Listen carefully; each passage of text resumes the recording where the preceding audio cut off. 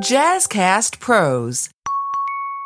Welcome back to Beauty Boss Millionaire. I'm your host, Felicia Fracassi, and the objective of today's episode is really just to navigate entrepreneurs that are going through this thing called life, building their business, and how to survive a recession, how to survive when the economy has a turn like this, and really how to protect your cash flow. I really want to focus on what businesses are going to be thriving during a recession. We need to know that too, because you have to be clever, you have to be wise, and you have to be diverse. That's the word I want to really focus on, being diverse during the recession.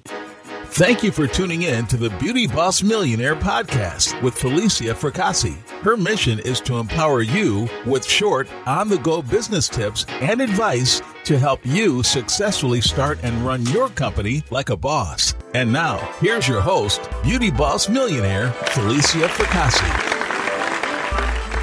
Now, I know people that are entrepreneurs and they're only good at one thing. And then I know something called a serial entrepreneur, which I am. And I can basically go in any business, figure it out, and figure out how to make it work.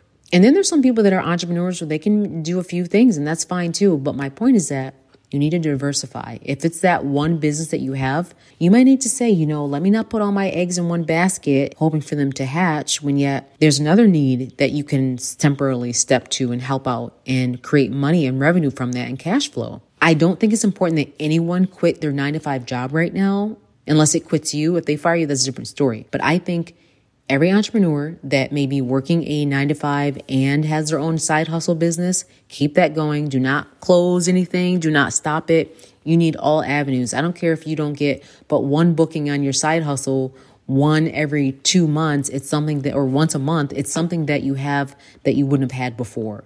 So let's go back and talk about what businesses even thrive during a recession. A lot of people don't realize that if you just do the research, there are certain businesses that have proven time and time again to survive through a recession. One is healthcare. People will always need healthcare. So some of those nurses that are sitting back with those degrees, those CNAs, LPNs, RN, PAs, all those people, doctors, hey, good old healthcare. People are always going to still need you. That has nothing to do with recession. People always still need help. So remember that. Another thing too, transportation is on the list of things that people always are going to need. It might not be as booked and busy like Uber and all that stuff, but people are still going to need that. Food is always a big one. People always still want food. They want to eat nicely. And I'm not saying that they're going to go and get the most luxurious plate and spend the most expensive, but they're going to buy food. Another thing that a lot of people could be overlooking is residential housing. Think about it. If the interest rates are up, which they are right now, and that means a lot of people aren't buying homes. So they need to chill out and just rent a house for now until their credit goes up or their income goes up. And one thing about people, they're going to pay their rent. Most of people want to pay their rent unless you're in some place where they just don't care. But most people are going to pay for their housing. It's a shelter. It's a necessity. It's number one. For example, one of my tenants right now, they asked me probably about last year around this time, they signed a lease and they said, look, we're going to be up with our lease in a year. And then we're going to actually buy a house. I said, all right, cool, no problem. I already had it all listed, ready to rent it out again. As I literally was clicking the button to put it up for rent again, because that's, the date that they were going to move out. I think I put it up like a month before after I had my child. And it was so crazy because they reached out to me and said, hey, you remember how we told you we were going to buy a house? I said, yes. They said, well, the way this economy is looking right now, we're going to wait. So is it okay if we do a 2-year lease on your place? I thought about it. And I didn't even up their rent because these people are such good tenants. They literally don't ever call me. They take care of the house like it's their house. They have kids and they're really sweet. They pay their rent on time. I said, absolutely, I will renew. And we did a 24-month lease. Now, that is actually amazing. Most people want to do like a year lease. They love the house so much. They're like, look, can we do 2 years? Sign the contract, got the deposit, and they're good to go. And they said in 2 years, they're going to decide to buy a house when things get a little better. So don't forget that rentals are great recession-proof items because people need housing. People are not going to spend on things they don't need. And housing, food, transportation, healthcare are all necessities. Believe it or not, even beauty is recession proof. Beauty, and I'm not saying, they're going to spend thousands of dollars or hundreds of dollars like they used to, but they might spend, $100 a month on some beauty services just to keep themselves looking good. So don't forget about those businesses that are recession proof.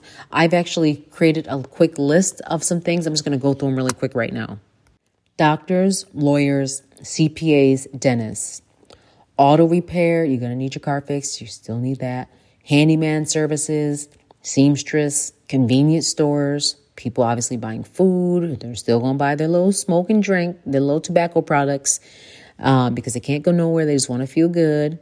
Hairdressers, barbers, people still need their hair done. We kind of already talked about that. I know this one's going to sound crazy, but candy is actually recession proof. Now, I don't know if you guys know this, but during the Great Depression, Snickers, the Musketeers, and all these other candies were introduced during the Great Depression because people just wanted that temporary feel good, have some candy, have something sweet, and you're good to go. Beer, wine, and liquor is one of those things that people will always do. Children's goods, the pet industry is stable. Financial advisors and accountants, cybersecurity and tech support. Those are things that are actually recession proof, believe it or not. People always want a business. They want to feel safe. Cybersecurity, all these cyber attacks, the Bank of America cyber attack that just happened not too long ago. People are still shook up about that and their money. So that's a good business. And tech support, repairs, any type of business that needs repairs. Like I said, plumbers, electricians, mechanics, roofers, handymans, they typically do well during a recession.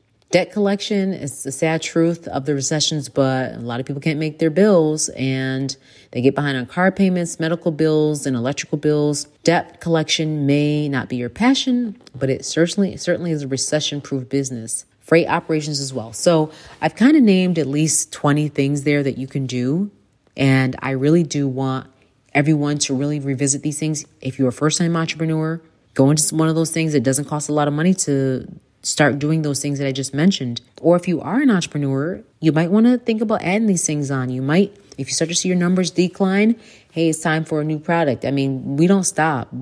I told you guys, this life of entrepreneurship is not for the weak. I have a guy right now who works with me. He actually works for me, but I like to say works with me because he's an entrepreneur that is working with me, not for me. And he actually is one of my highest grossing entrepreneurs. But this man is so smart. Although he makes a lot of money, he asked me the other day, can I add this service? I don't really want to mention it. Can I add this service onto my business? And I was like, well, are you good at it? He was like, yes, I'm really good at it. Ask blah, blah, blah. And I asked the person, they were like, yes, he is really good. He should be doing that.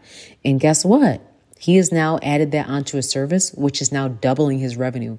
So he's the type of person where he reminds me of myself. It's so funny. He is very fast with things. He is an entrepreneur that creates. He knows how to make things happen and makes a way out of no way, doesn't take no for an answer, doesn't like excuses, gets up every day ready to work, lots of energy and really ready to go. And those are the people that are going to survive, the ones that think smarter and not necessarily harder. He already had the clientele. They already love him. And he added on this one service that really just boomed. And I'm so glad to see other people thinking outside the box, thinking outside of what they're, because sometimes as entrepreneurs, we can box ourselves in. We can say, oh, this is my thing. This is what I do. But yes, that's what you do. But let's remember the main word. We need to diversify ourselves if we want to survive the recession. We're going to talk about this more up next on Beauty Boss Millionaire.